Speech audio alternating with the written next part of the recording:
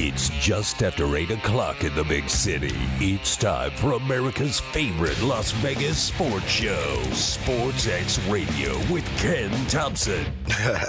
Yeah, what up? Party's going on. Duh. Going to a party! SportsXradio with Ken Thompson is brought to you by Hannah Shea Boyle and Ravaputi. Trial lawyers that get results. Visit psbrlaw.com. Steiner's Pub, a true Nevada-style pub with 3 locations. One on Cheyenne, one on Buffalo, and one on the south end of the Strip. Steiner's Pub. We love this place. Preventative Diagnostic Center. Book your non-invasive scan today for peace of mind. Visit pdcenterlv.com. Rob Ritchie, Farmers Insurance, 702-335-5744. 702-335-5744. Laborers Union 872, the builders of Allegiant Stadium and the Las Vegas Ballpark, home of the Aviators. Promodirect.com. Use K-10 for a 10% discount on your promotion items order. Promodirect.com. And by William Hill Racing Sportsbook, America's leading racing sportsbook. Visit williamhill.us. So get ready, because SportsXradio with Ken Thompson starts now. Happy Monday, everybody, and welcome to SportsXradio, a Fish Tank edition. Believe in the process. I am your host, Andrew the Fish Fain. With me, as always, the man behind the glass. He does it all. He's a producer. He's a co-host. He hosts the Mark Hoke Show every Sunday from 8 to 10, sometimes 8 to 9, right here on KDWN. He is Mark the Magnificent Hoke. And this is, as I said, SportsXradio, the Fish Tank edition, right here on KDWN 101.5 FM, 720 AM. So nice, it's on twice. Mark, you almost got that right. It's so nice, it's on your dial twice. Yes, but it's also on twice. I'm not wrong. What's on twice? The show, Yes. You know, my voice is so magical and lyrical that they have to put it on twice, just in case you only get FM or AM. I am going to highly disagree with that, Raspy Man. Yeah, thank you very much. By the way, I'm also an editor, too. Oh, I'm not ready to go on strike. If I start telling people all that stuff, people are going to start getting jealous. Babysitter. I'm the wall. By the way, that is my nickname on some of our other shows that we have here. The wall? Yes, I am the wall. Do you know why I'm the wall? I could think of several reasons, but they're probably none of them correct. What is the reason you are the wall? The telephones ring. I answer them. Okay. And sometimes when those telephones ring, our hosts really don't want to hear what's going on I got that your side. number. It's the one across the hall. Yeah. Sometimes we got to hit that dump button as we did tonight on the earlier show. I am the wall between people's shows getting destroyed and the station getting fined. Think of this show as constipation, because there'll be no dumps tonight. You know, I'm going to say this right now, just for fun. Since I've been working here, it's been a couple years since I've been working here at KDWN, and I love working here. But do you know that other than like Mean Gene, I think, who has just been on here for a little bit. I thought you meant Mean Gene Okerlund. No. It's the Mean Gene Show, which is on at 8 o'clock on Saturday night during football season. I am the only host that has not sworn on the air. I have not sworn on the air. I had to dump you one time. You said an S-bomb. You thought I did. I'll find it. I'll find it. You did it. You know it. Don't have to do that. Dude, I'm telling you. Regardless, welcome in, everybody. One game left for week 3 of the NFL season. And that would be the Giants and Cowboys in a typical NFC East battle. It is now 23-16 as the Giants just kicked a field goal with about a little over 2 minutes to play, I would say. 3:37 it looks like. Giants, I would imagine, would onside kick it here. But no, they probably have enough time to kick it deep. The ice bins are going to be filled with NFC East quarterbacks this week. As Carson Wentz got sacked 9 times. He got hurt. Man, it's like the old days in Philadelphia for him. Daniel Jones, I think they said, had been pressured 21 times tonight. 21? It was a rough week all the way around in the NFL for a lot of different people and a lot of different teams as well. The Buffalo Bills had a tough one in Miami. And, hats off to the Miami Dolphins. If you look at the stats of that game, just the stats, you would have thought the Bills destroyed them. Time of possession was over 40 minutes to under 20 minutes in favor of the Bills.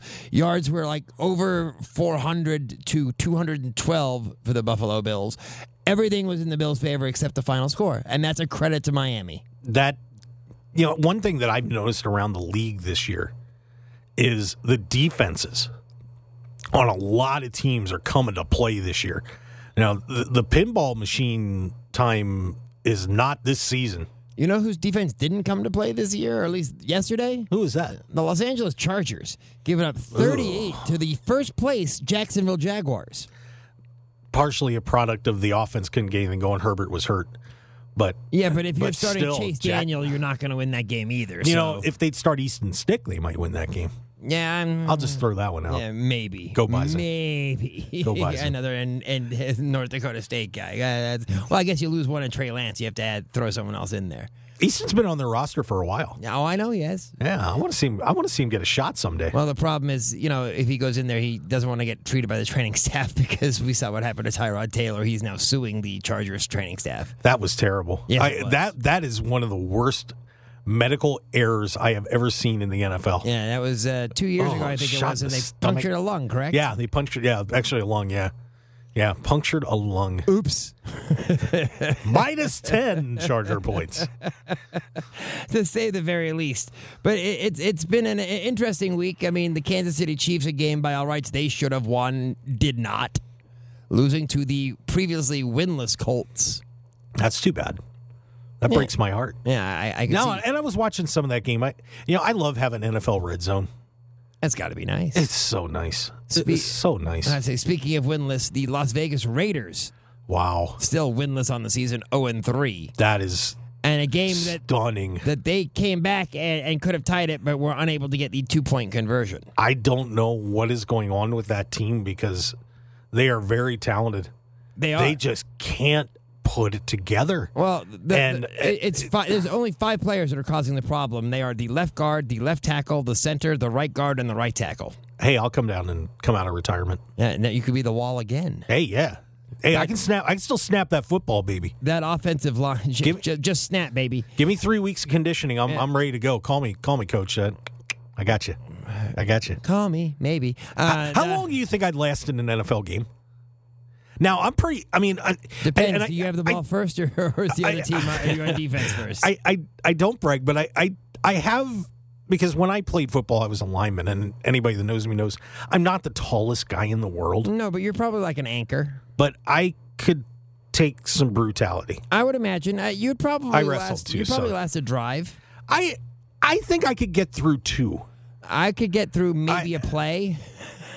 I think I would find a way to. Because I always, when I wrestled or played football, I always had to deal with the guys that were much taller than me.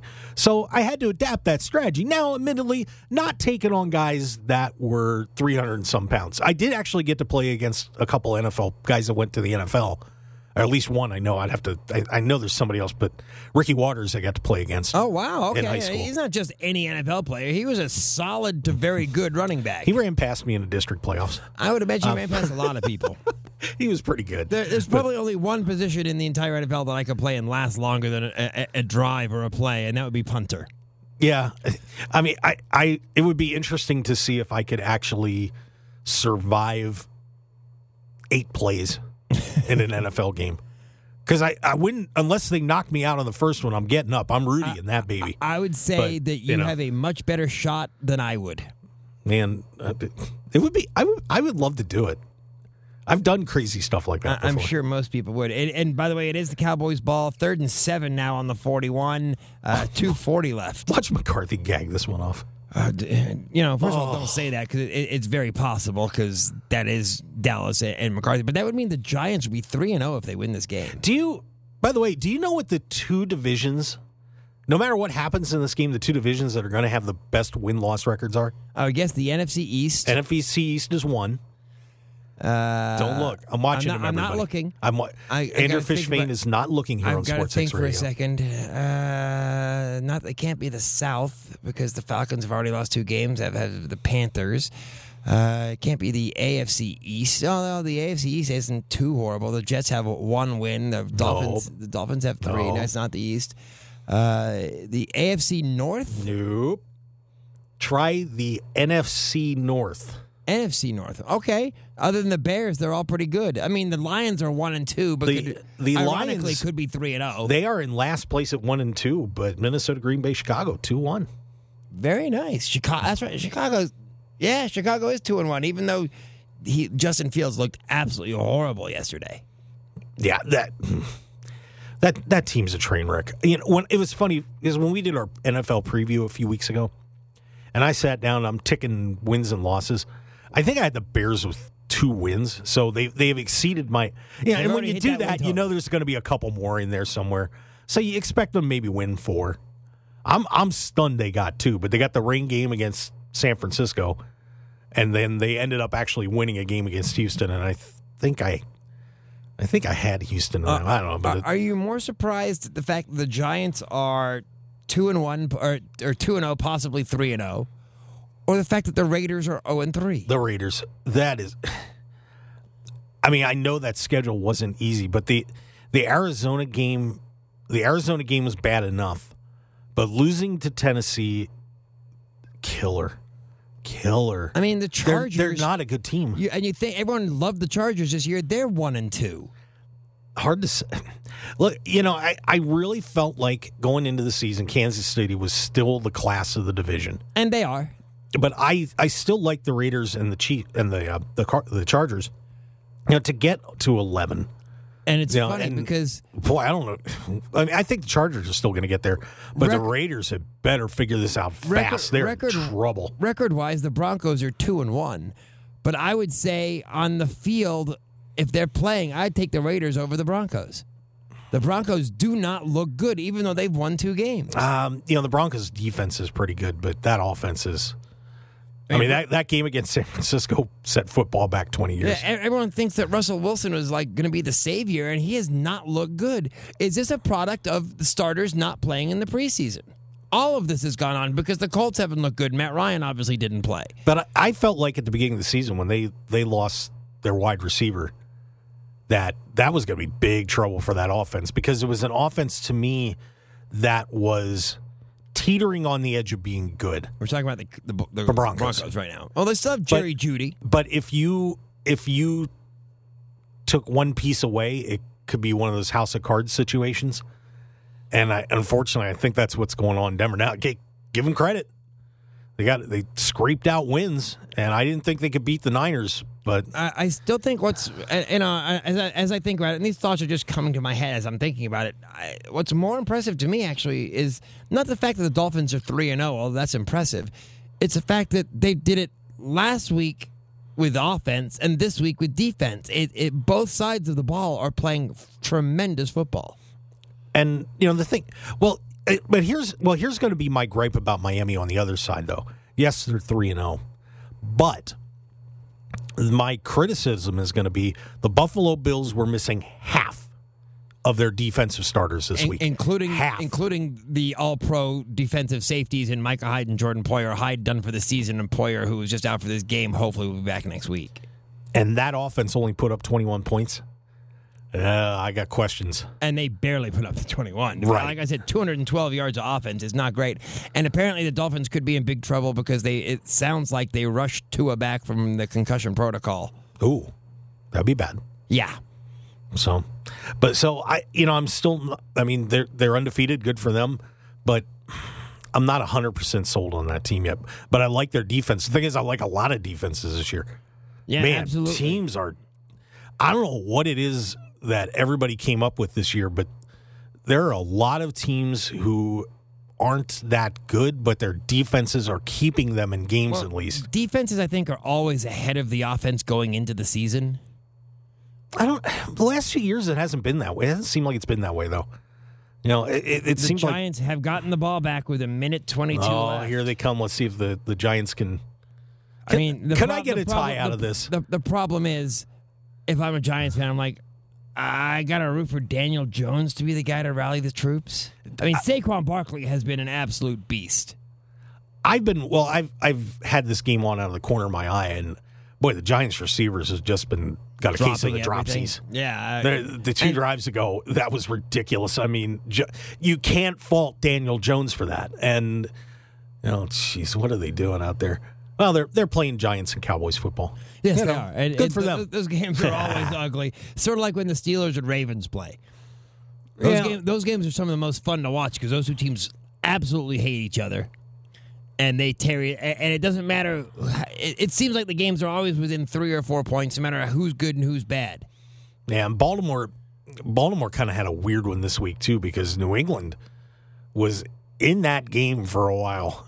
I was a little surprised. I thought Baltimore was going to really take it to them, and they put them away at the end. But next week, a pretty competitive game. Next week will be interesting because the Ravens host the Bills, so we'll get to see how good both teams are. I mean, the Bills could very easily fall to 2-2. I think your guys are going to be good, as long as you get everybody back. But I think you're all right. And to me, one of the most interesting games on the schedule is your Eagles hosting Jacksonville. Oh, don't say that.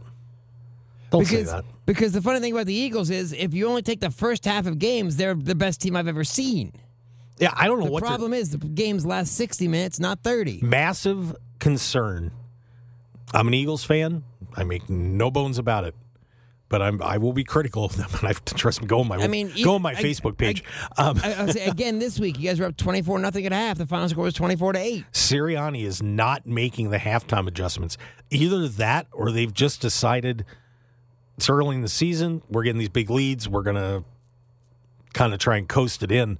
But that's a terrible way to play football. Terrible way to play football. And what I think is interesting about it is, people talk about him being coach of the year. I'm like, he's not. He's not doing a good job of coaching. The team is winning because the players are playing so well. Jalen Hurts especially.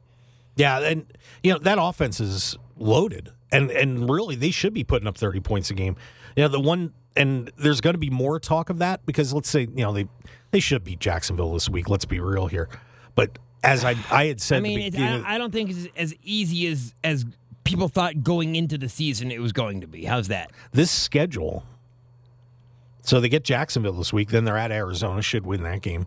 Yeah, I would say this. They're going to have a tougher time at home with Jacksonville than they will on the road against the Cardinals. Yeah, let's not give Jacksonville the AFC Championship yet, shall we? I'm not giving them the AFC Championship, but nobody thought that Jacksonville was going to go into Los Angeles and beat the Chargers 38-10 with or without Justin Herbert. But they always do. They find a way to win a couple of games every year that just make you shake your head. But and you're like, how'd that happen? No, that was a complete domination. It looks like Trevor Lawrence finally has the coach that he needs in Doug Peterson. It shows you that Urban Meyer was absolutely the problem last year. Probably. The spread, I think it may be a little too high with the Eagles -7. That's tough. Yeah. And I would imagine people are not going to believe in the Jaguars. That line is going to go up, and if it goes up higher than 7, I'll take the Jaguars plus 7.5 or more. I could see a reasonable bet there, yeah. But the other game on the schedule that I think is going to be incredibly fascinating is the next Sunday night game. Is the Chiefs and the Buccaneers. Tampa Bay. Because Tampa Bay is not good. Well, Tampa Bay had all 3 of their top wide receivers out this week, too. That doesn't help. But Tom Brady, this is the first time Tom Brady's looked old. Yeah, but I think some of that is he's missing pieces. When he gets them back, I think they're going to be all right. But that defense, geez, that's another team. You have so many good defenses in the league, and Tampa Bay's defense is going to keep them in every game this year. When was the last time Tom Brady was a home underdog? Couldn't tell you. I don't know. Because they are 2-point dogs to the Chiefs. And they should be. But it's the Chiefs. They get 3 points for being at home. So then saying the Chiefs are 5 points better than the Buccaneers. Right now, yeah, because we don't know the status of their wide receiving core yet. If Brady doesn't have anybody to throw to, might as well put you out there, Fish, and let you run a couple skinny posts. And I mean, there's a lot of interesting spreads next week. The Colts 3.5 over the Titans. Oh, jeez. In Indy. Yeah, I think that's reasonable. The Cowboys are 3 points better than the Commanders. Yeah. The Raiders are 2-point favorites over the Broncos. The Raiders haven't won. The Broncos are 2-1, and the Raiders are still 2-point favorites. I love the Raiders minus the points. I think the Raiders win by a touchdown. They should. Boy, I'll tell you what. Could you imagine with all the hype coming into the season and they would go 0-4? Because if they go 0-4, is there any chance that Josh McDaniels on the hot seat? Boy, I'd be thinking about it. You'd have to. How could you not think about it? With all the talent on the Raiders, I'm sure the guys are sitting around town right now, and if they're listening to SportsXradio here on KDWN 101.5 FM, 720 AM. This is a fish tank, believe in the process. And you're Andrew Fish Fain, and I'm Mark Hoke. That is correct. I'm sure their heads are spinning right now like, what is going on? And like I said, it's just really hard to put a finger on because, I mean, I've seen enough of the games that they're just not getting a couple of timely plays here and there.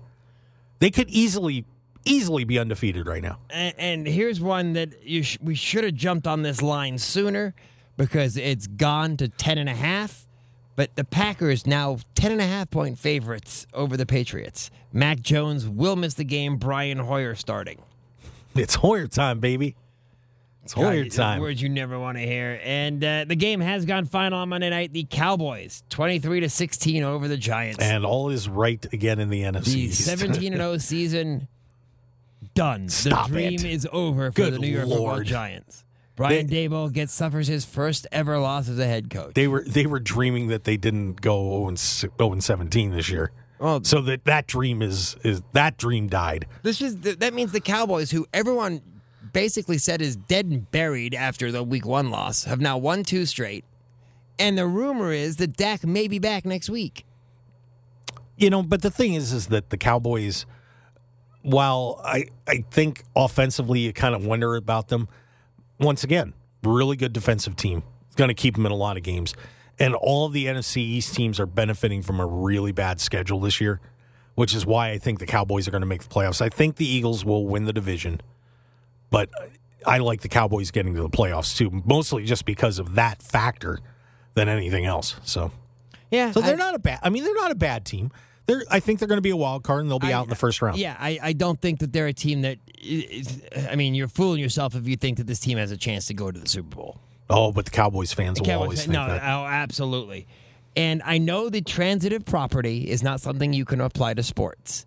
However, I will say we got more proof on Saturday how bad Nebraska really is, and they never even took the field. Ooh, that's a tease, baby.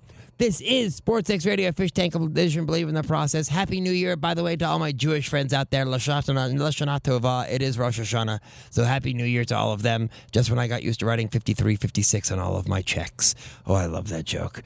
We will be back in just a few moments, and we'll discuss why Nebraska proved how bad they really are without even playing football. SportsXradio 101.5 FM, KDWN 720 AM. We'll be right back.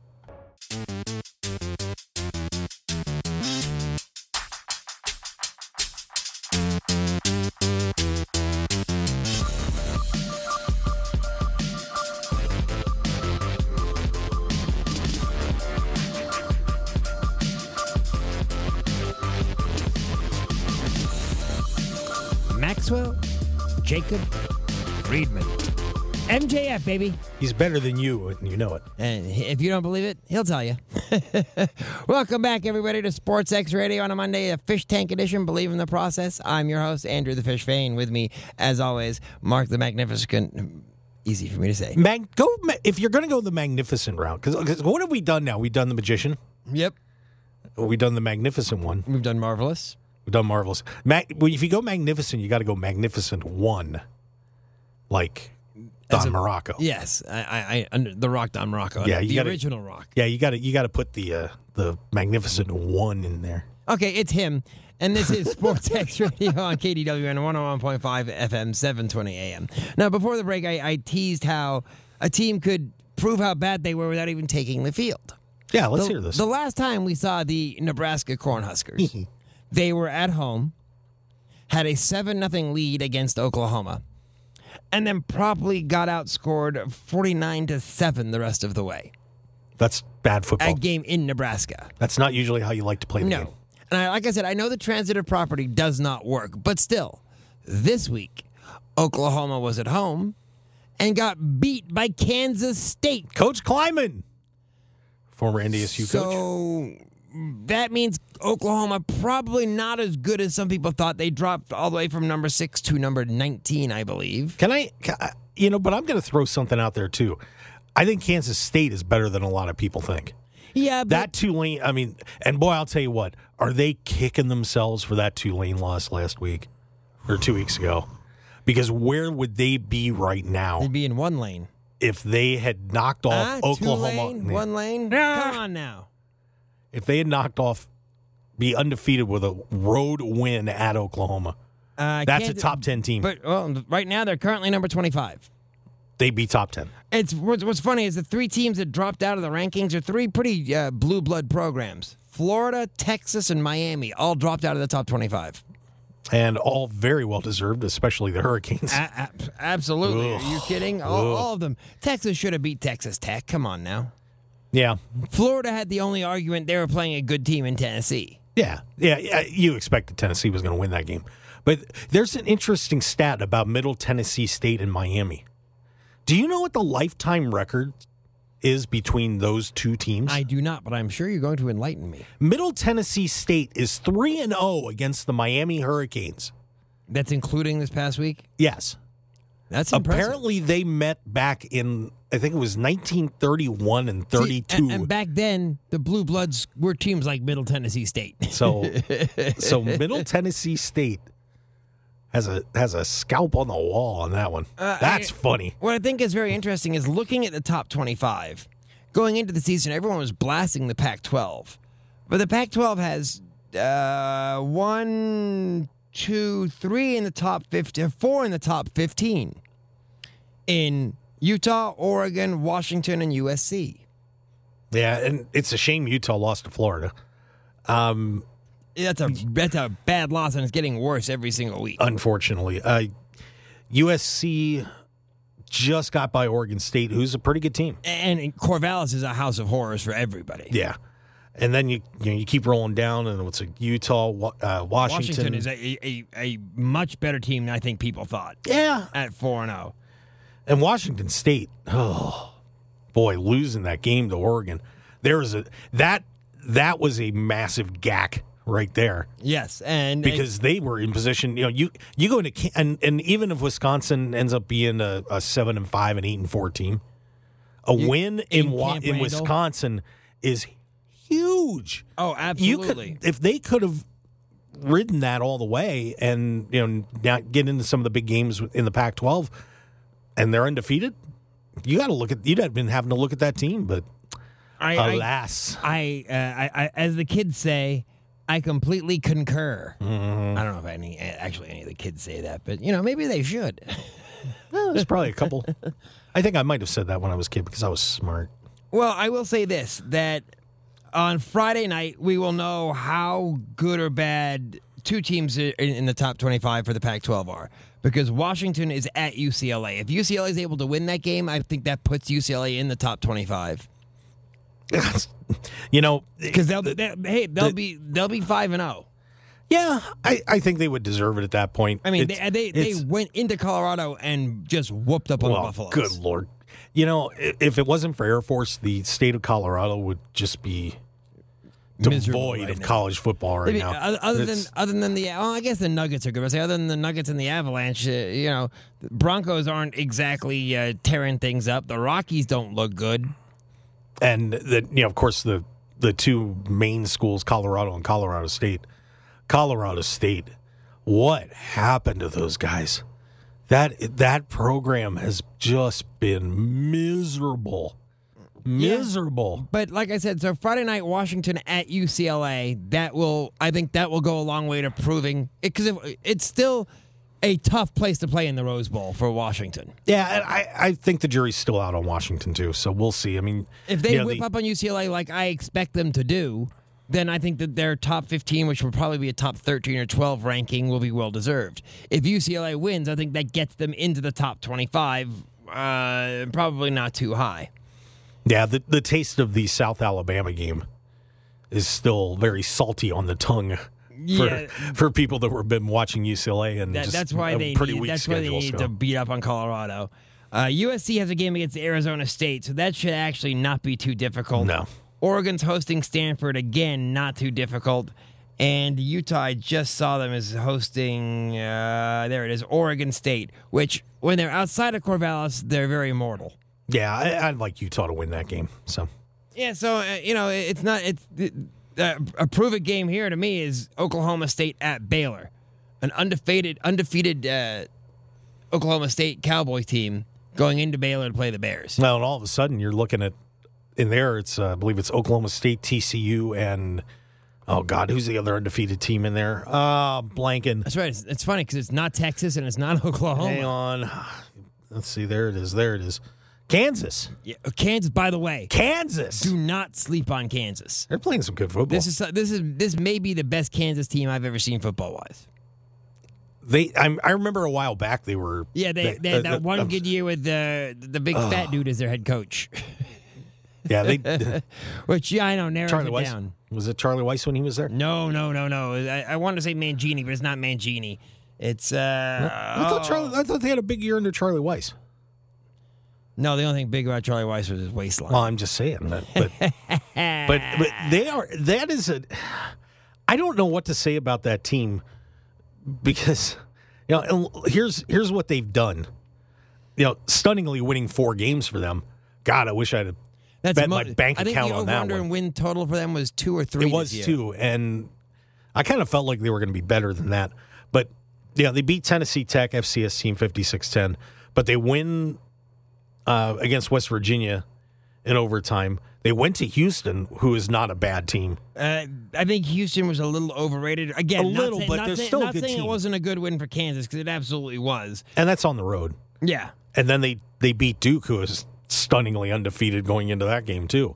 So I mean, obviously we're going to be stepping up a weight class here pretty soon. It's Iowa State, TCU, and then at Oklahoma, at Baylor, and Oklahoma State U. Yeah, not exactly easy. But the funny thing is TCU will test their mettle because they're hosting Oklahoma this week. Yeah, and it's funny though. I was thinking about this. It's a ticked off Sooner team. Yeah, I was thinking about a possible scenario at the end of the season that I actually wanted to get your input on. Okay, go because for it. I could potentially see Georgia, Alabama, of course, could be undefeated and meet in the SEC championship game. Right. As much as I don't want to say it, you could have Ohio State and Michigan going into their game at the end of the season undefeated. And those would be your top 4 teams. If they all are running the table, they're going to be your top 4 teams at the end of the season, and they're all going to clash right at the end. So you would have one of those teams, one of the teams in the SEC lose, and one of those Big Ten teams lose. Do they all? If that was the scenario, and then whoever wins the big, let's say Ohio State wins and they go to the Big Ten championship. You said you have Alabama playing whom? Well, if you had Alabama, Georgia. Yeah, right. Okay. And then you had Ohio State, Michigan in that last game undefeated.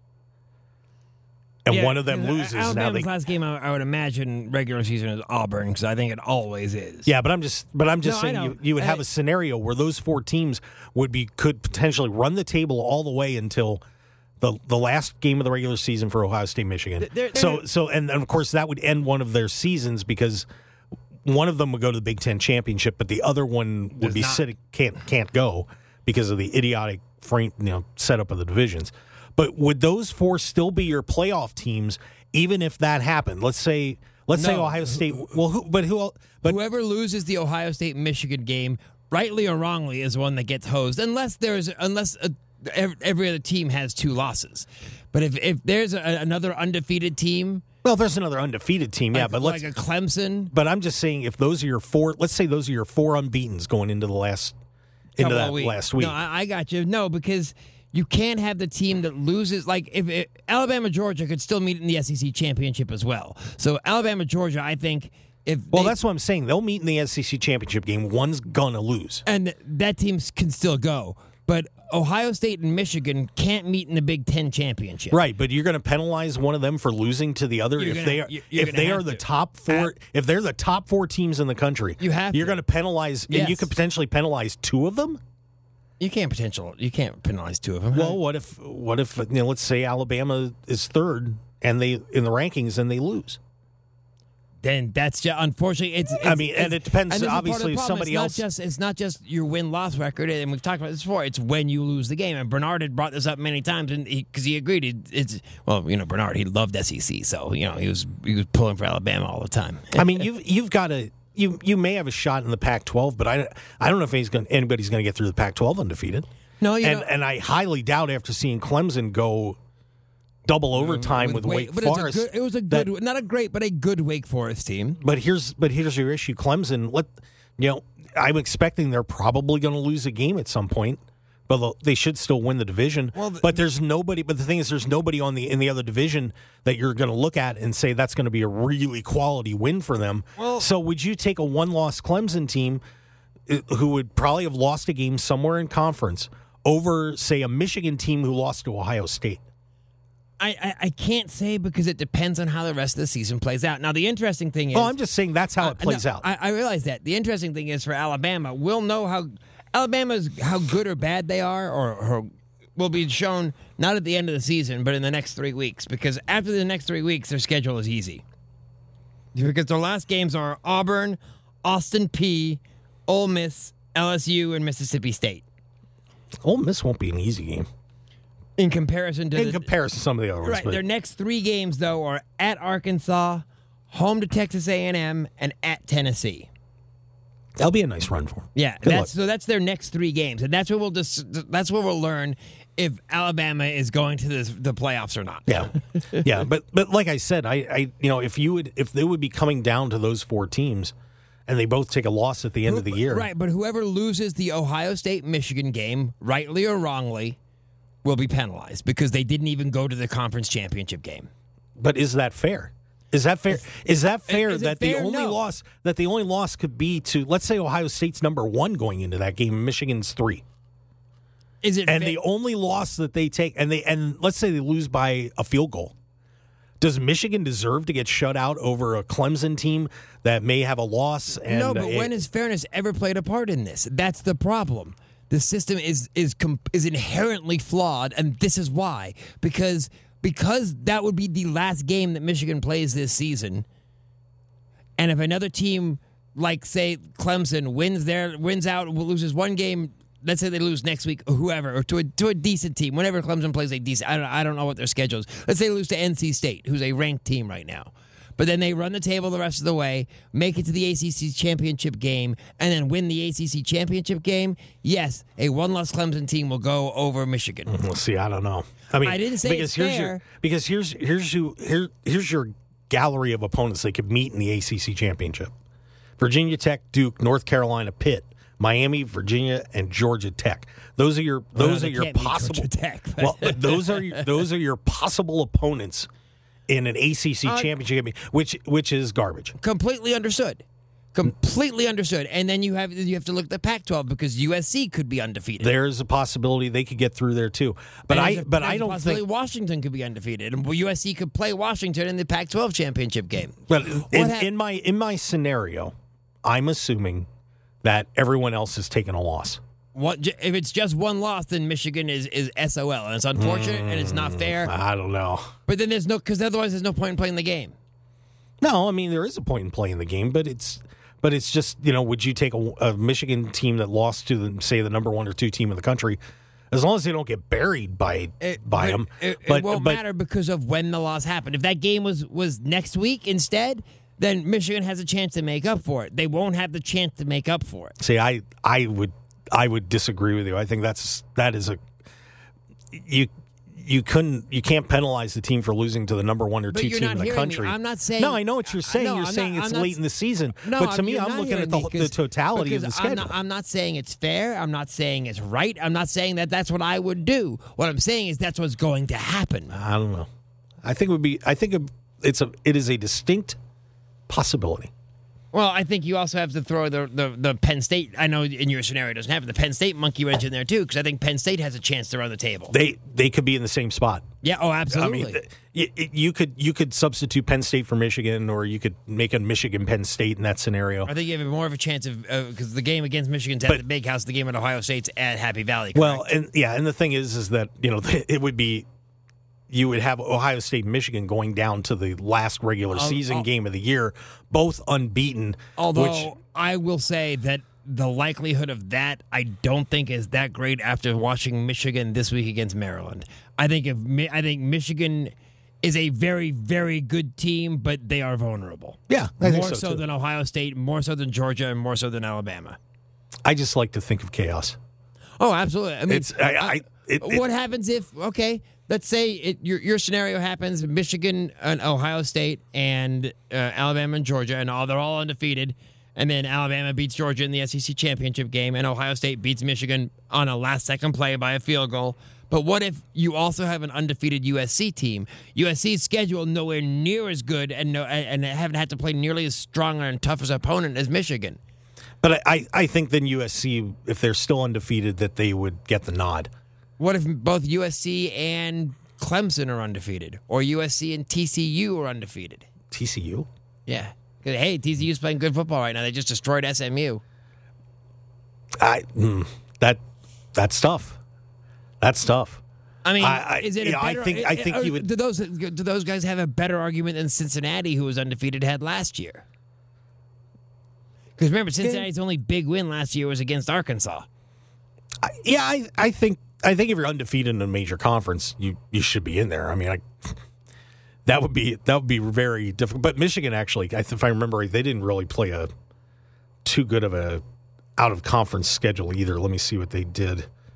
Just for fun here on SportsXradio on KDWN 101.5 FM 720 AM, talk of Las Vegas. Yeah, because I wanted to see actually what USC's schedule is, because if USC doesn't play Washington, which is possible, that'll make it very interesting. And they don't play Washington.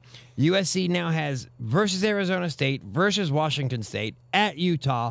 So that would be their only big win is at Utah, because it's Arizona, Cal, Colorado, at UCLA, and Notre Dame. Ew.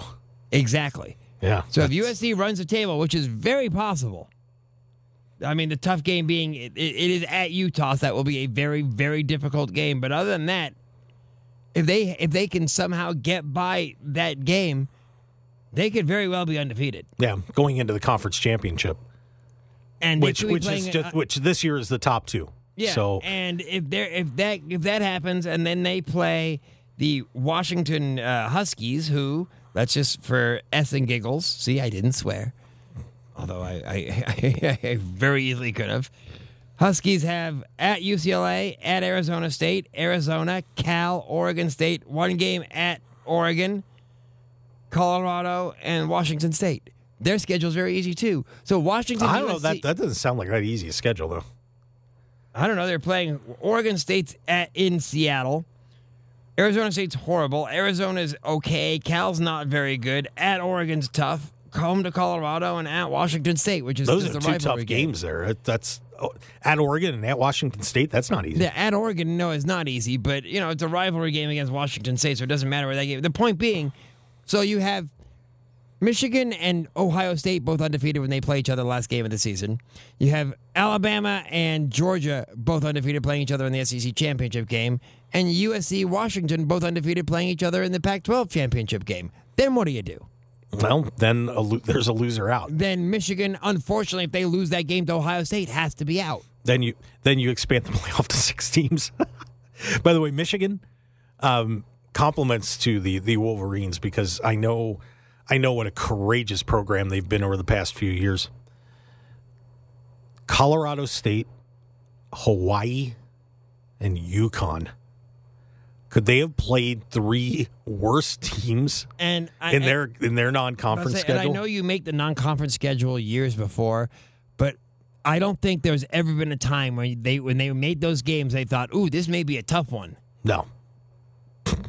And I mean, Hawaii, used to be at least a okay game. Yeah, when they had like Timmy Chang at quarterback. They may be the worst team in the country this year. Oh, very easily. I mean, and honestly, Colorado State if Hawaii and Colorado State could be the two worst. Yeah, so Michigan, I would take UConn over either of those teams. So even in your scenario now, with getting the Pac-12 completely out of there, that schedule alone makes me believe that Michigan would not, if they lost to Ohio State, would not deserve to be in this playoff. Well, but then you've also got, getting through a Big Ten schedule, and if they, beat Penn State, yeah. See, the problem for the Big Ten is that whole. Really, there's 5 pretty good teams in there. Oh, the fact that Wisconsin is not good this year. And Wisconsin is not one of them. The fact that Iowa is not good this year does not help matters. No, I think the fact that Michigan State is not good this year. I mean, Minnesota is undefeated, but we'll see where that ends up. Yeah, I mean, the Gophers, they went into East Lansing and beat Sparty. Yeah. Yeah, they're all right. I mean, are they elite? No. I mean, and this is going to constantly be the problem with college football until it's actually expanded to the 12-team playoff. By the way, congrats to UNLV. Yeah. We got about a minute left, but we probably, they're playing good football. Good for them. They're, not to take this the wrong way, but they're getting the rub off of the Las Vegas Sparks. Wow. But the Sparks? Yeah. The Aces? The Aces, that's what I meant. It's the Los Angeles Sparks. It's okay. My LA roots showing. Speaking of getting the rub, we'll talk about the Boston Celtics coach. Oh, hey now. And what's going on in Boston and what that might mean for the Celtics when we come back. Look at the baseball scores because we're about a week away from the end of the regular season. So it's getting down to the nitty-gritty, my friend. And time running out for the Baltimore Orioles, but a great season for them nonetheless. Aaron Judge, Albert Pujols, I want to talk about him hitting number 700 Friday night against the Dodgers. I thought it was great. This is SportsXradio, a Fish Tank edition on a Monday. I'm Andrew the Fish Fain. That's Mark Hoke. We're going to break. When we come back, a whole lot more to do. Welcome back from halftime. It's just after 9 o'clock in the big city. Time to continue America's favorite Las Vegas sports show, SportsXradio with Ken Thompson. Yeah. What up? Party's going on. Duh. Going to a party. SportsXradio with Ken Thompson is brought to you by Hannah Shea Boyle and Rapaputi. Trial lawyers that get results. Visit psbrlaw.com. Steiner's Pub, a true Nevada-style pub with 3 locations. One on Cheyenne, one on Buffalo, and one on the south end of the Strip. Steiner's Pub. We love this place. Preventative Diagnostic Center. Book your non-invasive scan today for peace of mind. Visit pdcenterlv.com. Rob Ritchie, Farmers Insurance, 702-335-5744. 702-335-5744. Laborers Union 872, the builders of Allegiant Stadium and the Las Vegas Ballpark, home of the Aviators. Promodirect.com. Use K-10 for a 10% discount on your promotion items order. Promodirect.com. And by William Hill Racing Sportsbook, America's leading racing sportsbook. Visit williamhill.us.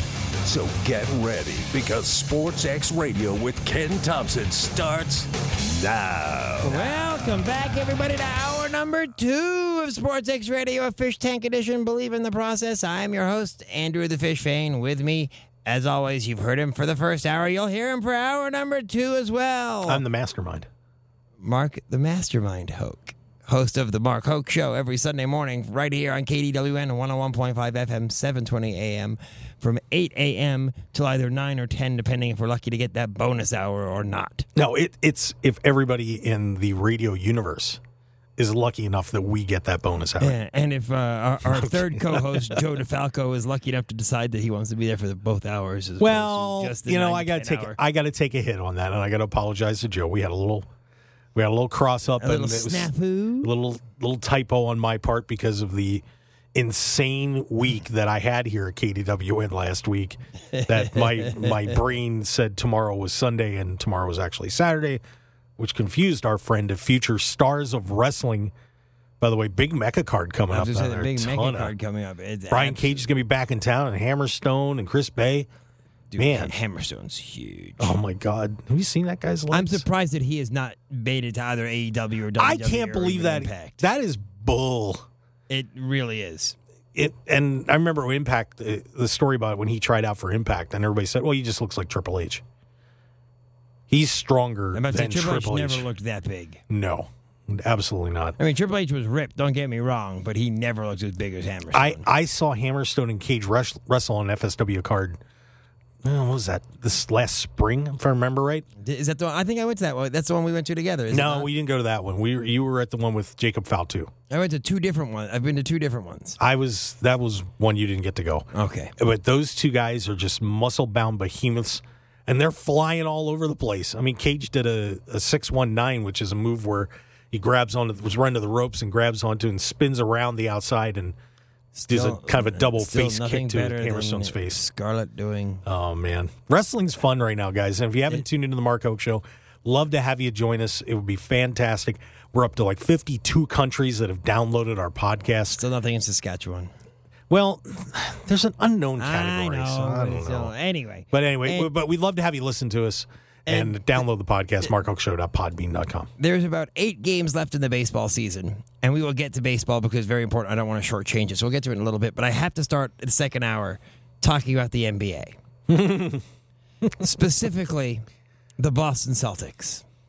The team that I think a little surprisingly made it to the NBA Finals last year. And I say surprisingly because I think that people thought the Nets were going to go, or maybe the Sixers or the Bucks.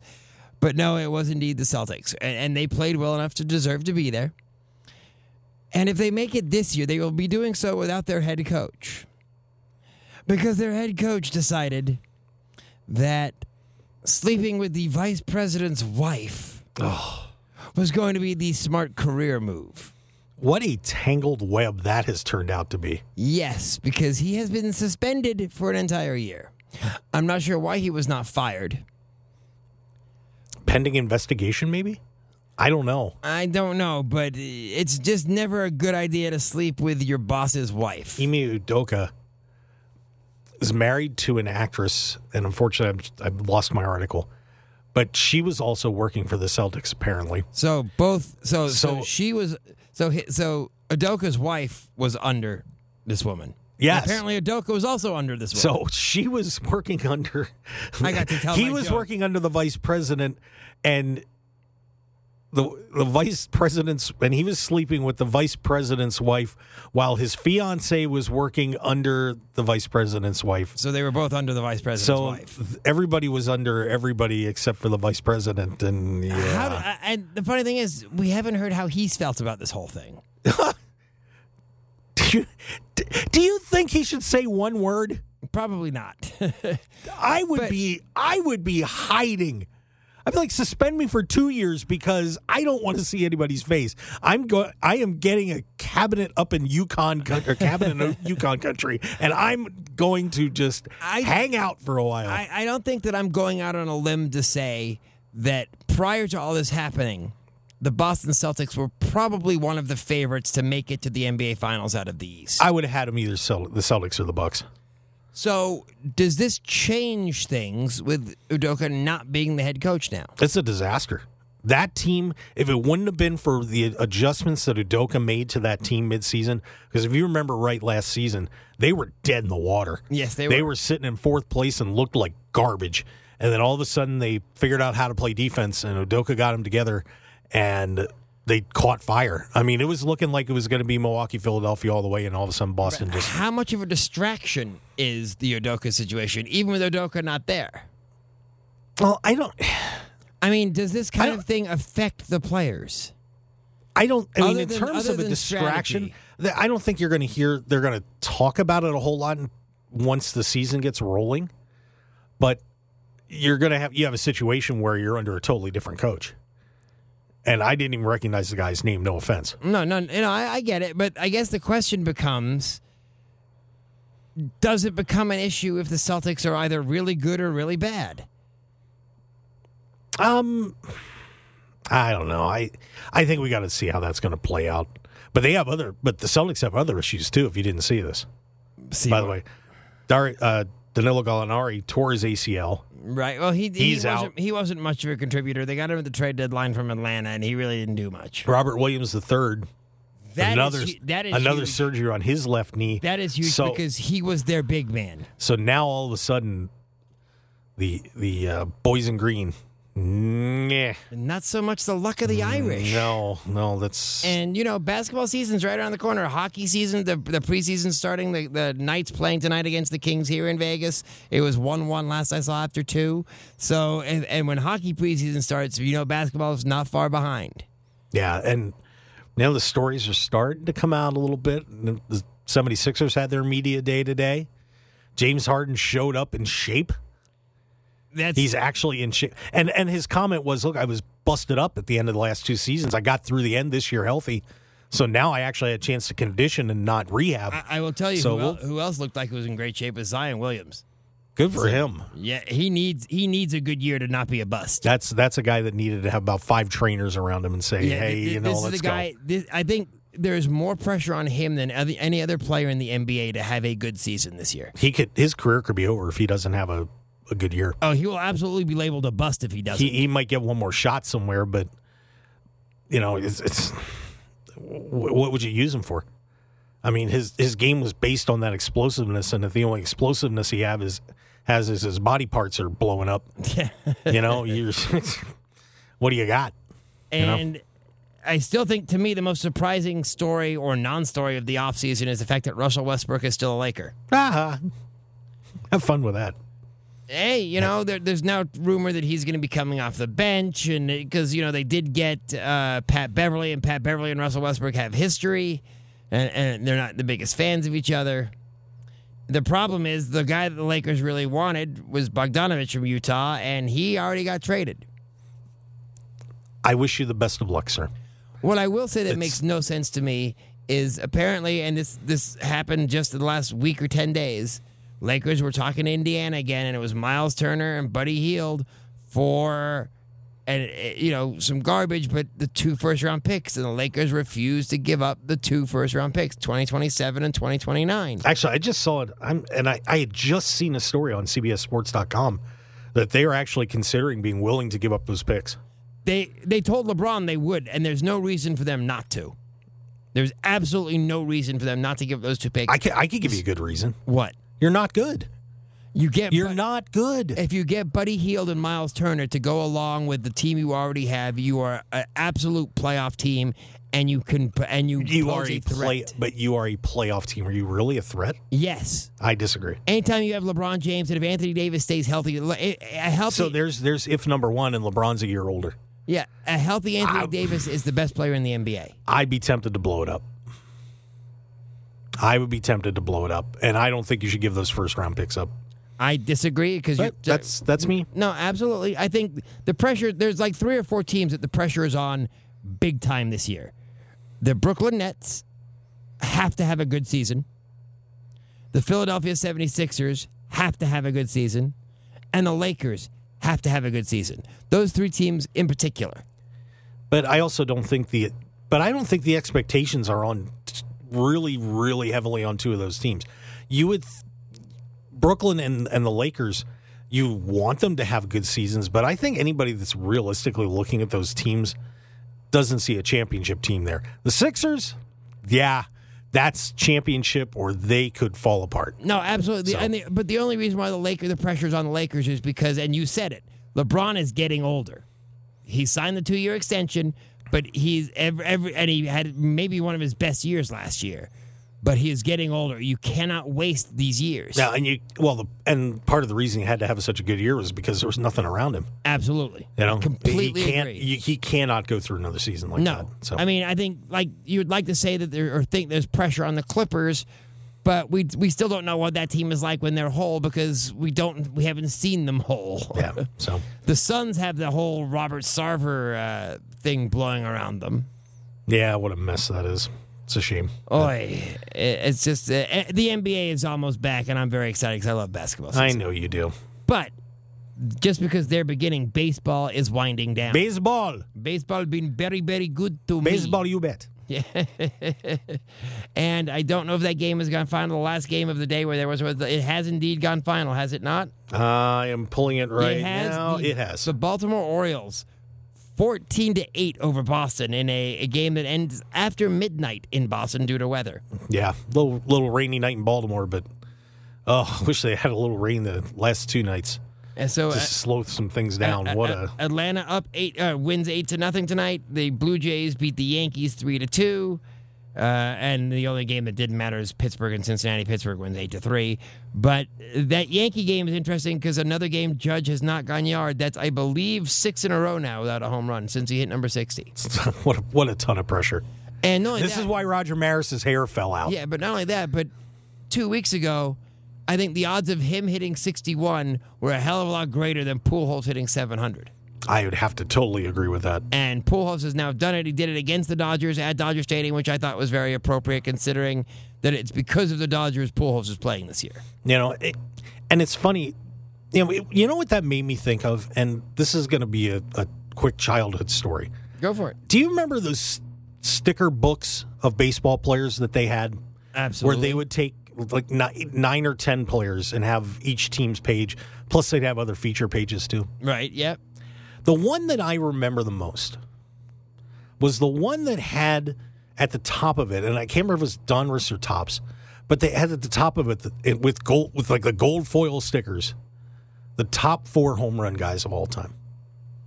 And back then, it's a hell of a lot different than it is right now. Back then, it was Hank Aaron, Babe Ruth, Willie Mays, and Frank Robinson.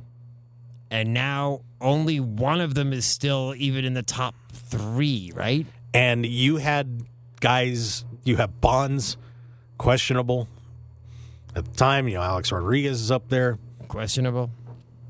Thank God that Albert Pujols is now, I mean, to me, that's your Mount Rushmore of home run hitters.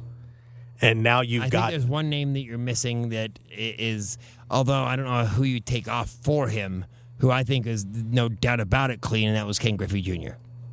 Yeah, and it's a shame he got hurt. Oh, absolutely. But I'm just saying that in terms of the pure numbers. No, I do not argue that point. But going after the game's all complete, taking a look at the standings now, the divisions are pretty much all set except for 2. The Yankees already clinched the AL East. The Guardians, congratulations to them. And what a run. And I think this is why Terry Francona may be manager of the year, even over Brandon Hyde, because no one thought the Guardians were going to make the playoffs, let alone win the division. They're 9-1 in their last 10, and they've clinched the AL Central. The Astros obviously running away with the AL West. Mets and Braves, 1 game separates them with 8 to go. And starting Friday in Atlanta, 3-game set between the Mets and Braves. Ken Thompson is going to be on edge. Absolutely. Our regular host here on SportsXradio. St. Louis and Milwaukee. St. Louis has basically got that division. It's not clinched yet, but they're 6.5 up with 8 to play. Done. Yeah. And obviously the Dodgers at 106 wins, just dominating, 21 games up on the Padres. Yeah, until they lose their first round series. They won't play in the first round, so I'm not worried. Their first series. But standing-wise for the wild card, that becomes a different story. Neither wild card is set. We have, in both leagues, 4 teams fighting for 3 spots. Although I think it's really in the National League, 3 teams fighting for 2 spots because the Braves have clinched a spot. Yes, they have clinched a spot. So it's the Padres, the Phillies, and the Brewers who are within 3 games of each other. Holy cow. Yeah, the Brewers are a game and a half out of the final wild card spot. The Brewers, unfortunately, start a series with the Cardinals, while the Phillies start a series with the Cubs. Advantage Phillies. For now. The Padres, however, start a series with the Dodgers. So that's not pretty for them either. Here's a question for you. Yes, sir. You're Dave Roberts. I'm Dave Roberts. I wish. I stole it in a very important base. You have kind of a choice there to make, don't you? You've got 3 games with these guys. Who do you want to see in the playoffs? Well, you're still playing, but first of all, I don't think you can worry about who you're going to be facing because I know, but do you take the foot off the pedal a little bit, or do you say I would like to crush the San Diego Padres and send them home crying because a sweep? Let's say you sweep them out. Now they're probably going to be or behind Milwaukee. it would be a huge impact. But if you decide, we're gonna rest some guys, these games don't matter, and the Padres get 2 out of 3, it keeps them in the position they're in, which would be the second wild card spot. I don't know, man. Well, because the Houston Astros have played such good baseball lately, the Dodgers still need to win. Because the Dodgers want home field advantage throughout the entire playoffs, not just throughout the NL. True. So, they're close enough to clinching because I believe they are 5 games ahead of the Astros right now. Maybe 5.5. I'm looking back on the standings. I'm trying to get back to the standings. With 8 to play. So, their magic number, I think, is 3 or 4 to clinch the best record in baseball. Yeah, which, they shouldn't have a problem getting. One more win for the Dodgers also gives them the team record for wins. Because 106 was the record which they set in, and by the way, first time in history that in 3 consecutive full seasons a team has won 106 games or more. That's amazing. Yeah, this is, man, I'll tell you. What a great. I know this is going to sound silly, and I ask this more because I'm a fan, so I know what I'm feeling about the team. Is the Dodgers not getting enough love for how good they really are this year? I think because there's so many other teams that are playing so well and so many other great stories. Are they being ignored just a little bit about the amazing year they're having? I think part of it is they've had a lot of injuries, and I think the other issue that they have is, they've just been running away from the pack to a point, and you're almost used to it with the Dodgers now. I mean, they've won the division, 9 out of the last 10 years? Yeah, the only time they lost, ironically, they still had 106 wins. That was last year. The Giants just happened to have 107. And when you think about the last team to really get on a massive run like that, the Braves, the Braves had a ton of Hall of Fame players on their team. Now, the Dodgers? Have 2. Yeah. 3 maybe if you count Freeman. Yeah. Freeman, Betts, and Clayton Kershaw. It's not a superstar-laden team, whereas opposed to the Braves when they went on their huge run. Maddox, Smoltz, Chipper Jones, Glavine. I get you. So it's hard to think that, and really, like I said, there hasn't really been a focus on that race because they've been long gone. Yeah, since they took over first place in June and have not looked back. They didn't make any big trades. They made 0 big trades. That was the story in and of itself. So there's, they've just been kind of, it's another really good Dodgers team. That's great, and I don't want to downgrade them or anything like that. I think it's just a matter of they just haven't been in the eye as much as you've had this race with the Atlanta and the Mets. You have the Cardinals getting on a roll and Albert Pujols doing what he's done. You had San Diego making the big trades and trying to get to the playoffs. And the Brewers made their move getting rid of Hader. So the Dodgers just haven't really been what you would call a massive topic of conversation. And the only story coming out of the Dodgers in the last week or 10 days is the fact that Craig Kimbrell has been removed from the closer's role. Can I ask you about that? Yeah, please do. I get it. But why do you make that move 2 weeks before the end of the season? If you were that not confident in Kimbrell, why didn't you do that back in June or July when you could have gotten somebody else to take that role and get used to it? Being a closer is tough. It's a different mentality. They're a different beast. They're like kickers. Yeah. You just have a certain mindset that you have to be a top closer in baseball. There's definitely a difference between getting 3 outs in the 8th and 3 outs in the 9th. So all of a sudden at the end of the season, you're going to change that guy? Because I think they wanted to give Craig Kimbrell every opportunity to straighten things out, to become the guy that he was, and it just wasn't happening. And they had to do it now, so going into the playoffs, there was no question about it. Why didn't you do it a month ago? Because, like I said, they wanted to give Kimbrell every opportunity to straighten it out. Because going into the season, Craig Kimbrell had been one of the best closers in baseball, period. I understand, but I'll say this. I mean, this is just somebody being a baseball fan. You had Jansen, who made people nervous frequently. Those 2 guys are known for, unfortunately, getting a little Mitch Williams-y crazy.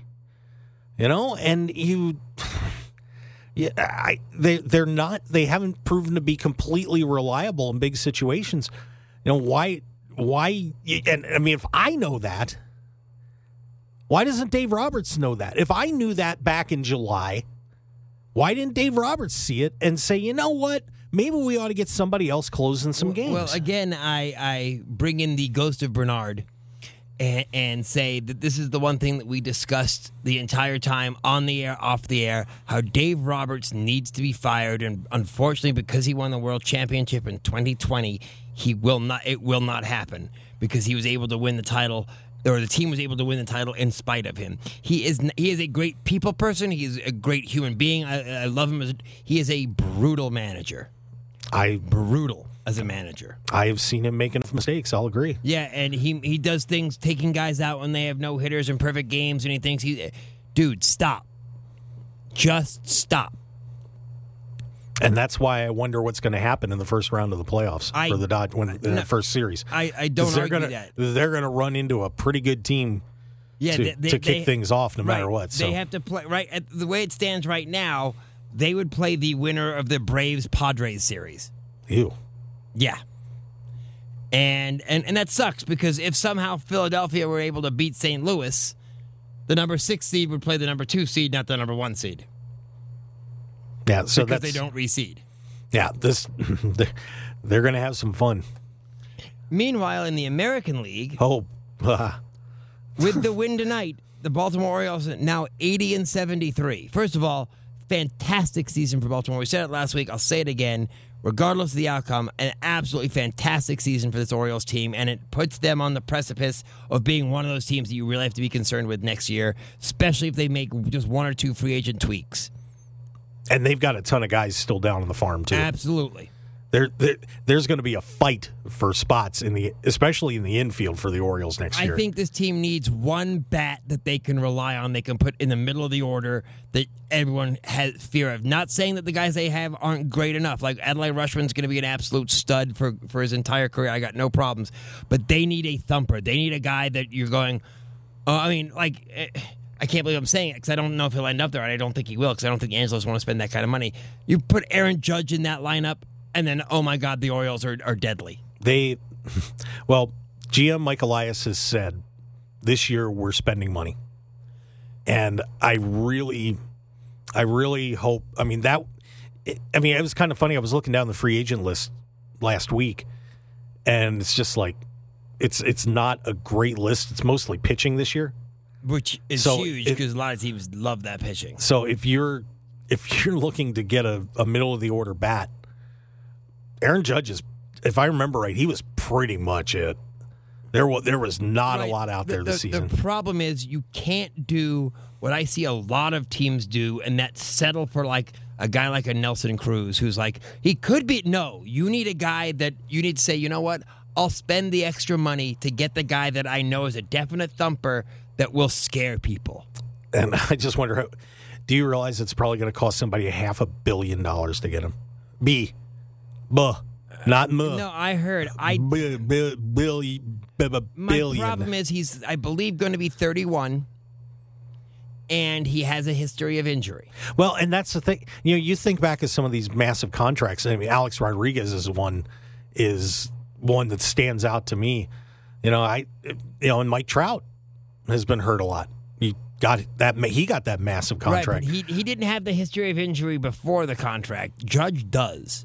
So, it'll be interesting to see what kind of a deal he gets and what he's trying to get. Because I'm sure he wants to secure himself for the rest of his career. It wouldn't shock me to see him get $5 and $225.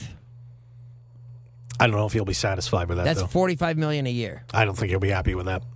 Oh, I think he would absolutely be thrilled to get $45 million. I think he's going to want more. That's the highest. That would be the highest AAV period in baseball history. I think he wants more. Just a hunch. He's not going to get much more years-wise. And that's part of what I think he would probably want. But I will tell you this. If I'm the Orioles, that's not the guy I'm necessarily looking at. I think a guy like Xander Bogaerts would be an absolutely fantastic addition. See, here's the thing, though, is I was looking at that. A lot of these guys that their contracts are expiring have option years. and I'd have to find the list again. Xander Bogaerts is a player option. He's already said he's opting out.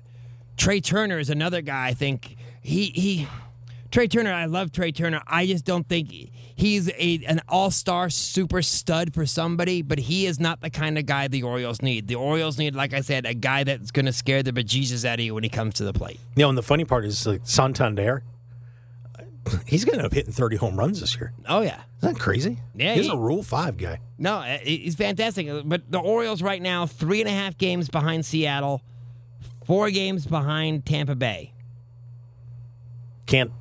I can't place my money on them. No, because the Orioles still have Boston, New York, and Toronto. And it was an unfortunate past week for the Orioles.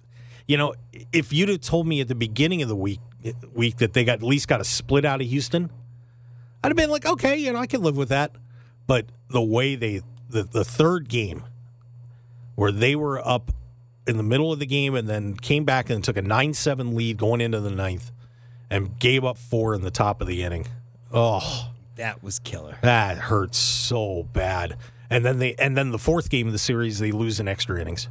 Yeah, and going in 1-1 and then lose it 6-3. I mean, jeez. The only thing the Orioles have going for them right now is that Seattle is playing worse baseball than they are. Seattle, I think the pitching is there, but Julio Rodriguez is out till the rest of the end of the regular season. And that hurts. I mean, but the guy that they got at the trade deadline that they got to shore up the pitching staff, Luis Castillo, was the guy that part of the reason they got hammered yesterday.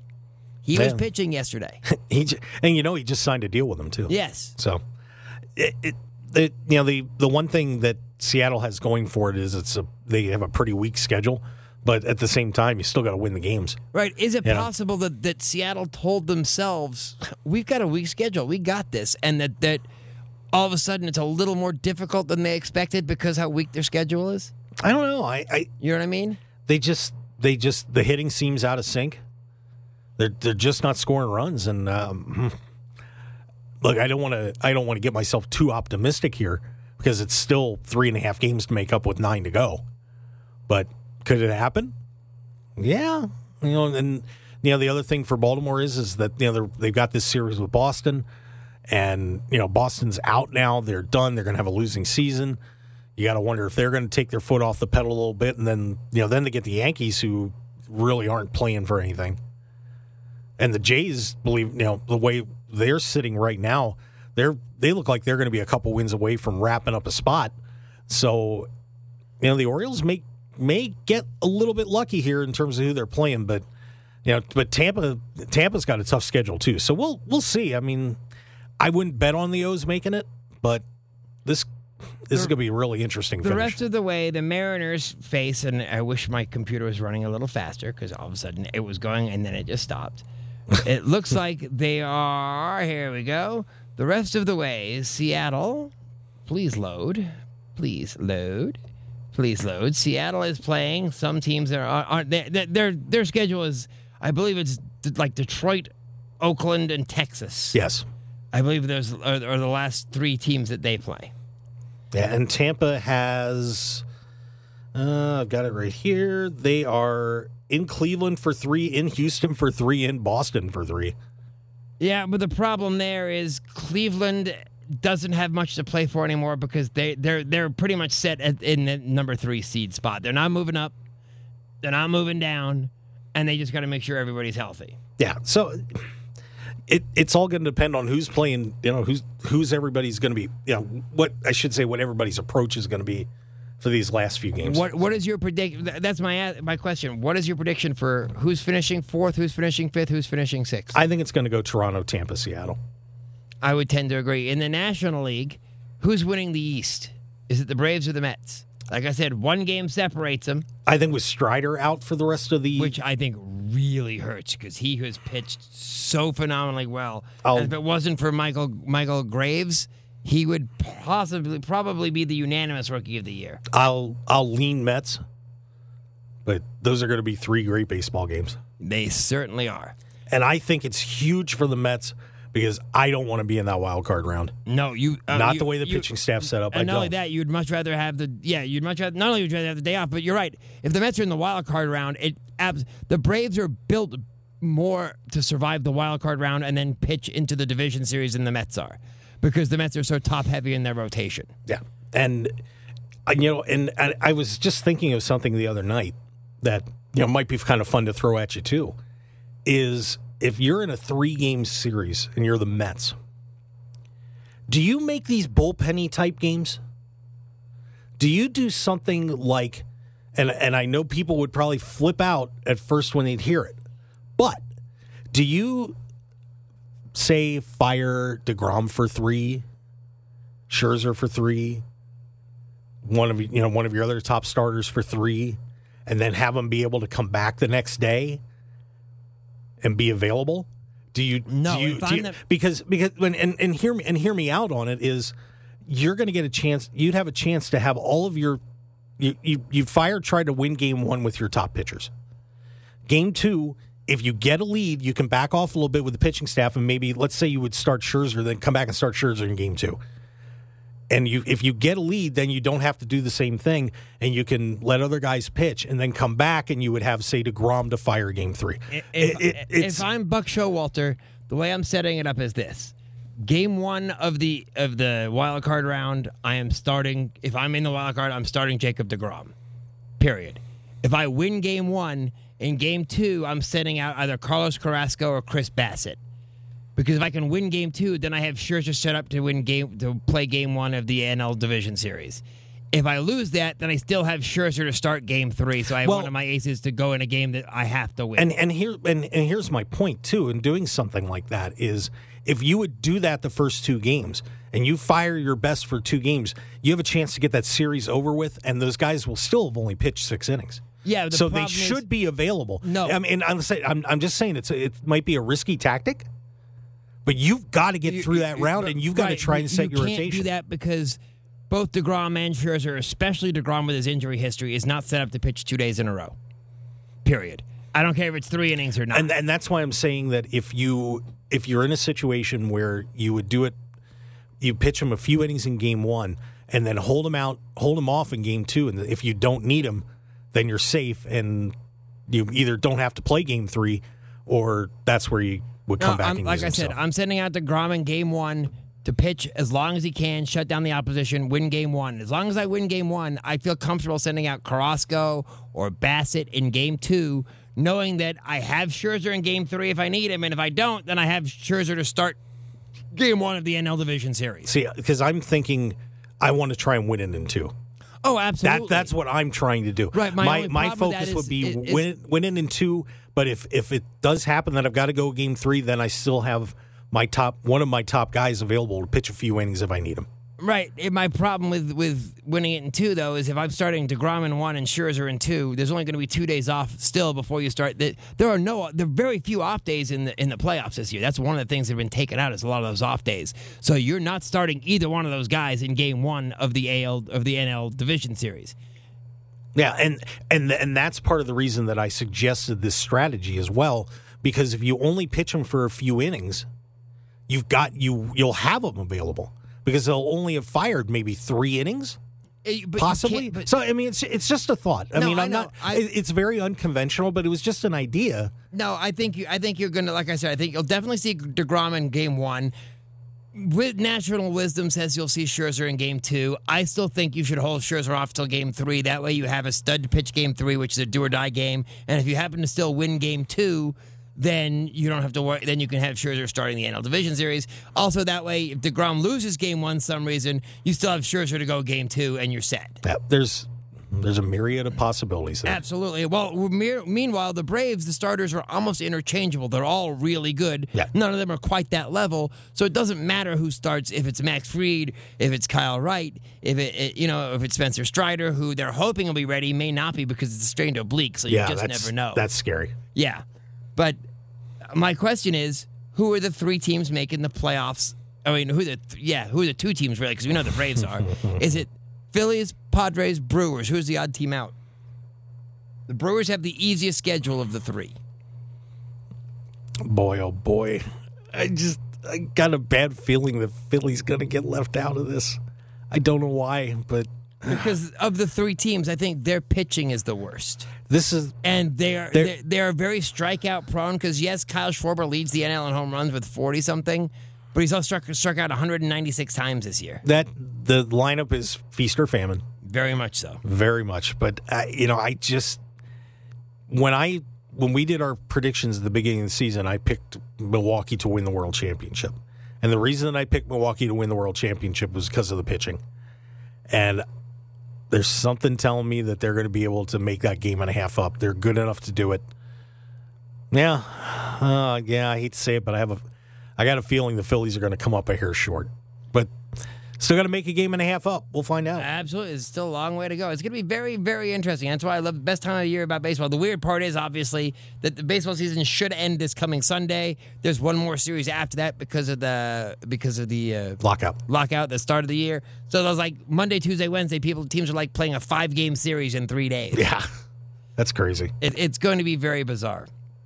Yeah. But now, in our last 15 minutes, I'd like to try to make some people some money next week, taking a look at some of the NFL spreads that we have. So they're going to tell you, so do whatever Fish says opposite.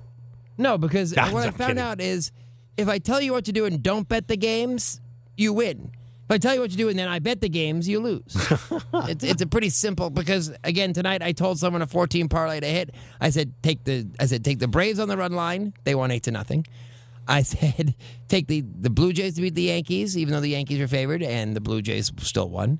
I said take the Orioles over the Red Sox, and the Orioles won. And I said take the Cowboys, and the Cowboys won. There's my 4-teamer. It hit. I didn't bet it. They win. I would have taken it over to Red Rock. Yeah, I don't. It was too late anyway at that point, because the game started at 3:30 or 4 o'clock. I had it. Yeah, I got you. But we'll start off with the Thursday night game, which starts intriguing. Off very intriguing. Dolphins are at the Bengals. The line opened at -1. It is now all the way up to -3.5 in favor of the Bengals. Tricky game. Man, my mind is telling me the Dolphins, but my gut is telling me that Cincy's going to win this game. I had saying the Bengals, and I'm saying it for I would take the Bengals on the money line. I would pay the minus whatever it's going to be, probably -145, 150. And the biggest reason is because Thursday night, short week, the home team has a huge advantage. And Cincinnati may have gotten that offensive line squared up. So yeah, it was against the Jets, but still, I completely agree. I think the Bengals are the way to play there. Yeah, but one thing that could be interesting there is the 47. You think it's the over? Yeah, I would probably say there's going to be an over there. But when you got Waddle and Tyreek Hill lining up, and then Jamar Chase on the other side, that's a lot of speed. I think a lot of touchdowns can be scored very easily. In this game. But here's the other side. Both these defenses are pretty solid too. They are. I mean, the Dolphins kept your Bills to 19. They certainly did. Technically 17 with the butt punt. Yes. So is that what we're calling it, by the way? But yeah, it is. But does the butt punt? Did you guys? If you guys didn't see the butt punt, by the way, does it take the place of the butt fumble? I think so. I think the butt punt, especially with the one photo that got put up of the butt punt. We'll call it the bunt. Of course, and what had happened was Miami was pinned on their 1 or 2 yard line, and punter didn't have by 4, I believe, at the time. The punter didn't have the normal room, and when he went to punt the ball, he was under a little more pressure, obviously, and he kicked the ball off one of the linemen's buttocks and out of the end zone for a safety. And that got the Bills within 2. And the problem with the safety is it also means that the Dolphins had to kick the ball to the Bills from a free kick from their 20. Right. It was a disaster. So I think that is much more of a disaster because it also resulted in points and an unbelievable photograph of a football appearing to look like it was lodged in a player's behind gluteus maximus region. So I will put butt punt over butt fumble. I'll take the Bengals on the money line. Like I said, I'm not sure if 3.5 is just too much. It's that magic number of 3. 2.5 I don't have a problem with. 3.5 causes me some concern. Yeah, close game. So. Then let's move to our Sunday games. I'm going to skip over college football for now. If we have time, we'll go back to some college football, at least some of the bigger games. Sunday, Vikings are at the Saints. Vikings, who for a while looked dead in the water this week until they came back and just put away the Lions. Vikings are 2.5-point favorites at New Orleans. And unfortunately, the way the Saints, if they can score in the first half of a football game, they're one of the best teams in the NFL. But for some reason, they cannot get off to a good start. And the only thing that's impressed me about the Saints offense so far is the way they've been using Chris Olave, the rookie out of Ohio State. But on the good side for the Saints is I think they're going to be able to shut the Vikings down pretty well. So I'm kind of liking that. Dalvin Cook out and Alexander Madison being the running back. Yeah, I would, given the way things are right now, I'd probably pick the Vikings to win the game. But I don't think there's going to be a lot of points in this one. It's only a 2.5-point spread, so that's because nobody's going to score. Yeah, I'm actually going to go out on a limb and take the Saints in this one. All right. I've talked myself into it. The Dalvin Cook injury was kind of the swaying factor. Titans are at the Colts. Who? Titans and Colts. It's actually who are those two teams? It's kind of a must-win for both teams to help not stay too far back in the division of the Jags. Is this a game from necessary roughness? Yes, it certainly is. The Colts are 3-point favorites, down from an opening line of 3.5. So money's already come in on the Titans. Of course it did, and they're wrong. Colts win this game. Come on. I think so too. I think they showed that they're finally getting the rust out. They righted the ship, and the confidence that you get from beating Kansas City. Yeah, I'm good. The Giants are hosting the Chicago Bears. Ew.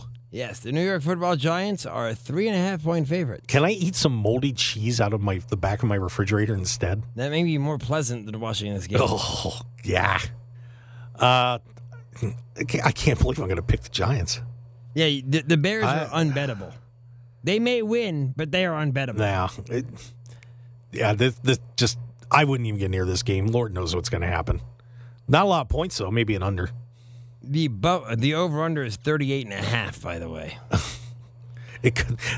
This one's got another 11-10 written all over it. Doesn't it, though? The next game on the docket is the Buffalo Bills traveling to Baltimore to face the Ravens. It is currently sitting at -3, down a point from where it opened at -4. Buffalo. I'm just going to say this right now. Buffalo wins this game by double digits. Yeah. I think there's going to be a lot. I think they're going to shut Baltimore down to. It won't be like 10 points or anything, but I like Buffalo. I think they're going to bounce back. And if you saw the reactions they had to losing that game. Ken Dorsey, the offensive coordinator, blew up. Josh Allen was furious. They knew that was one that got away. They're going to be ticked off. And I think they're a better team than Baltimore. I think they're going to whack them. They are. It's going to be a very interesting game. I think I do like the Bills a lot in this one. But you got to be careful. Like I said, Micah Hyde's already out for the season. If Jordan Poyer's not playing, Tre'Davious White still can't come back, still on the PUP. They've lost a lot of guys from that secondary. I think it'll be all right. I would tend to agree because that offense makes up for a lot of defensive shortcomings. They still held Miami to 21 points. Yeah, oh, absolutely, and only 212 yards. So I'm good. The Chargers trying to get back on track. This I find interesting. They're playing in Houston at the Texans. What I find interesting is that they opened up -7. They've dropped all the way down to -5. That's weird. I guess I understand it. Justin Herbert did not look himself. Well, he's, man, you get a core injury. Not good. Oh, no, absolutely. I completely concur. They made a mistake. When that game got out of hand, they should have sat him down and let him rest. Probably rather than risking further injury. So, but the Texans are the Texans. Yeah, you can't take the Texans in that spot. You can get Easton Stick off the bench if you need him and let him run rampant, and they'll win by 20. Here is something you don't see every day, and it's almost like it should be a headline. The Seahawks are at the Lions. The Lions are 6-point favorites. Yeah. And I'm down with that. I am too. It's funny because seeing the Lions as a 1 or 2 point favorite, like, all right, that's nice. It's a little shocking, but 6-point favorites. And the funny thing is, I think they win that one going away. I see double digits for the Lions. I agree. I'm down. I'm down with the Honolulu Blue. Jets at the Steelers. The Steelers are 3.5-point favorites. You know what? I'm kind of liking the Jets. I'm calling the upset on that. I like the Jets too. I can't believe those words came out of my mouth. They did. I'm not. The Steelers aren't good. No, I keep telling everybody they're not good. I was not impressed by anything I saw on Thursday night against the Browns. And they shouldn't have beat Cincinnati. They're not a good team. They're just not. The Jags visiting Philadelphia, going to the Link. Eagles -7. Here's the bet to make, guaranteed. Eagles first half. Yeah, there you go. They'll probably be -4.5. Take the Eagles first half. I've got 6.5 for the Eagles, by the way. Oh, I see it at 7 right now. Yeah, so get that 6.5. Holy cow. Yeah. But I'm taking the Jags. If it stays 7 or goes higher, 7 to 7.5, I'm taking the Jags plus the points. If it goes down to 6.5, I would probably lean towards the Eagles more. Yeah, I agree with that. Commanders and Cowboys. Cowboys 3-point favorite at Jerry's World. I can see it, but boy, I don't know if I want to get near that game. No, I'm kind of not going near it. But one thing you can take the opposite bet here, because the Commanders have just come out. I don't know what their coaching staff is doing, but they have not gotten it done at the start of a game. No, but their second halves have been pretty fantastic.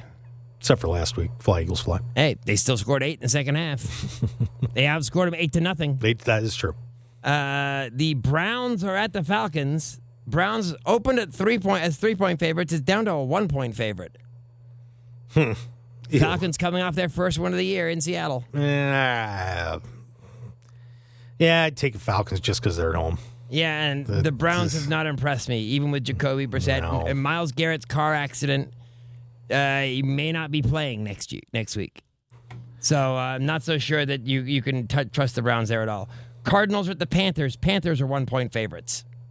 And you know what? I'm down with that. I'm down with that. Don't ask me why. I'll go with you. I can see the Panthers winning that game. Broncos and Raiders. Raiders are 2-point favorites. And I'll take the Raiders to win that one going away. And I think they will too. Patriots at Packers. Packers 10.5-point favorites. Yeah. No Mac Jones. See you later. Yeah, Brian Hoyer is not the answer. Chiefs and Bucks. Buccaneers are 2.5-point dogs at home to the Chiefs. And it could be worse. Yeah, I don't see the Chiefs losing 2 in a row. Check your injury report on that. Yeah, if the Chiefs had won this past week, I'd take the Bucks here, but I can't do it. And then Monday night, Rams and Niners. The Niners are 2.5-point favorites. How? I'm taking the Rams plus the points. Yeah, I think so too. I'll actually take the Rams on the money line. But 2 good defenses again. Could be fun. Absolutely. And that's just going to wrap it up. KT back in this chair tomorrow night. I'm Andrew the Fish Fain. That, of course, is Mark the Madman Hoke. This is SportsXradio Fish Tank Edition. Believe in the process. Happy New Year, my Jewish friends. We love you, Bernard.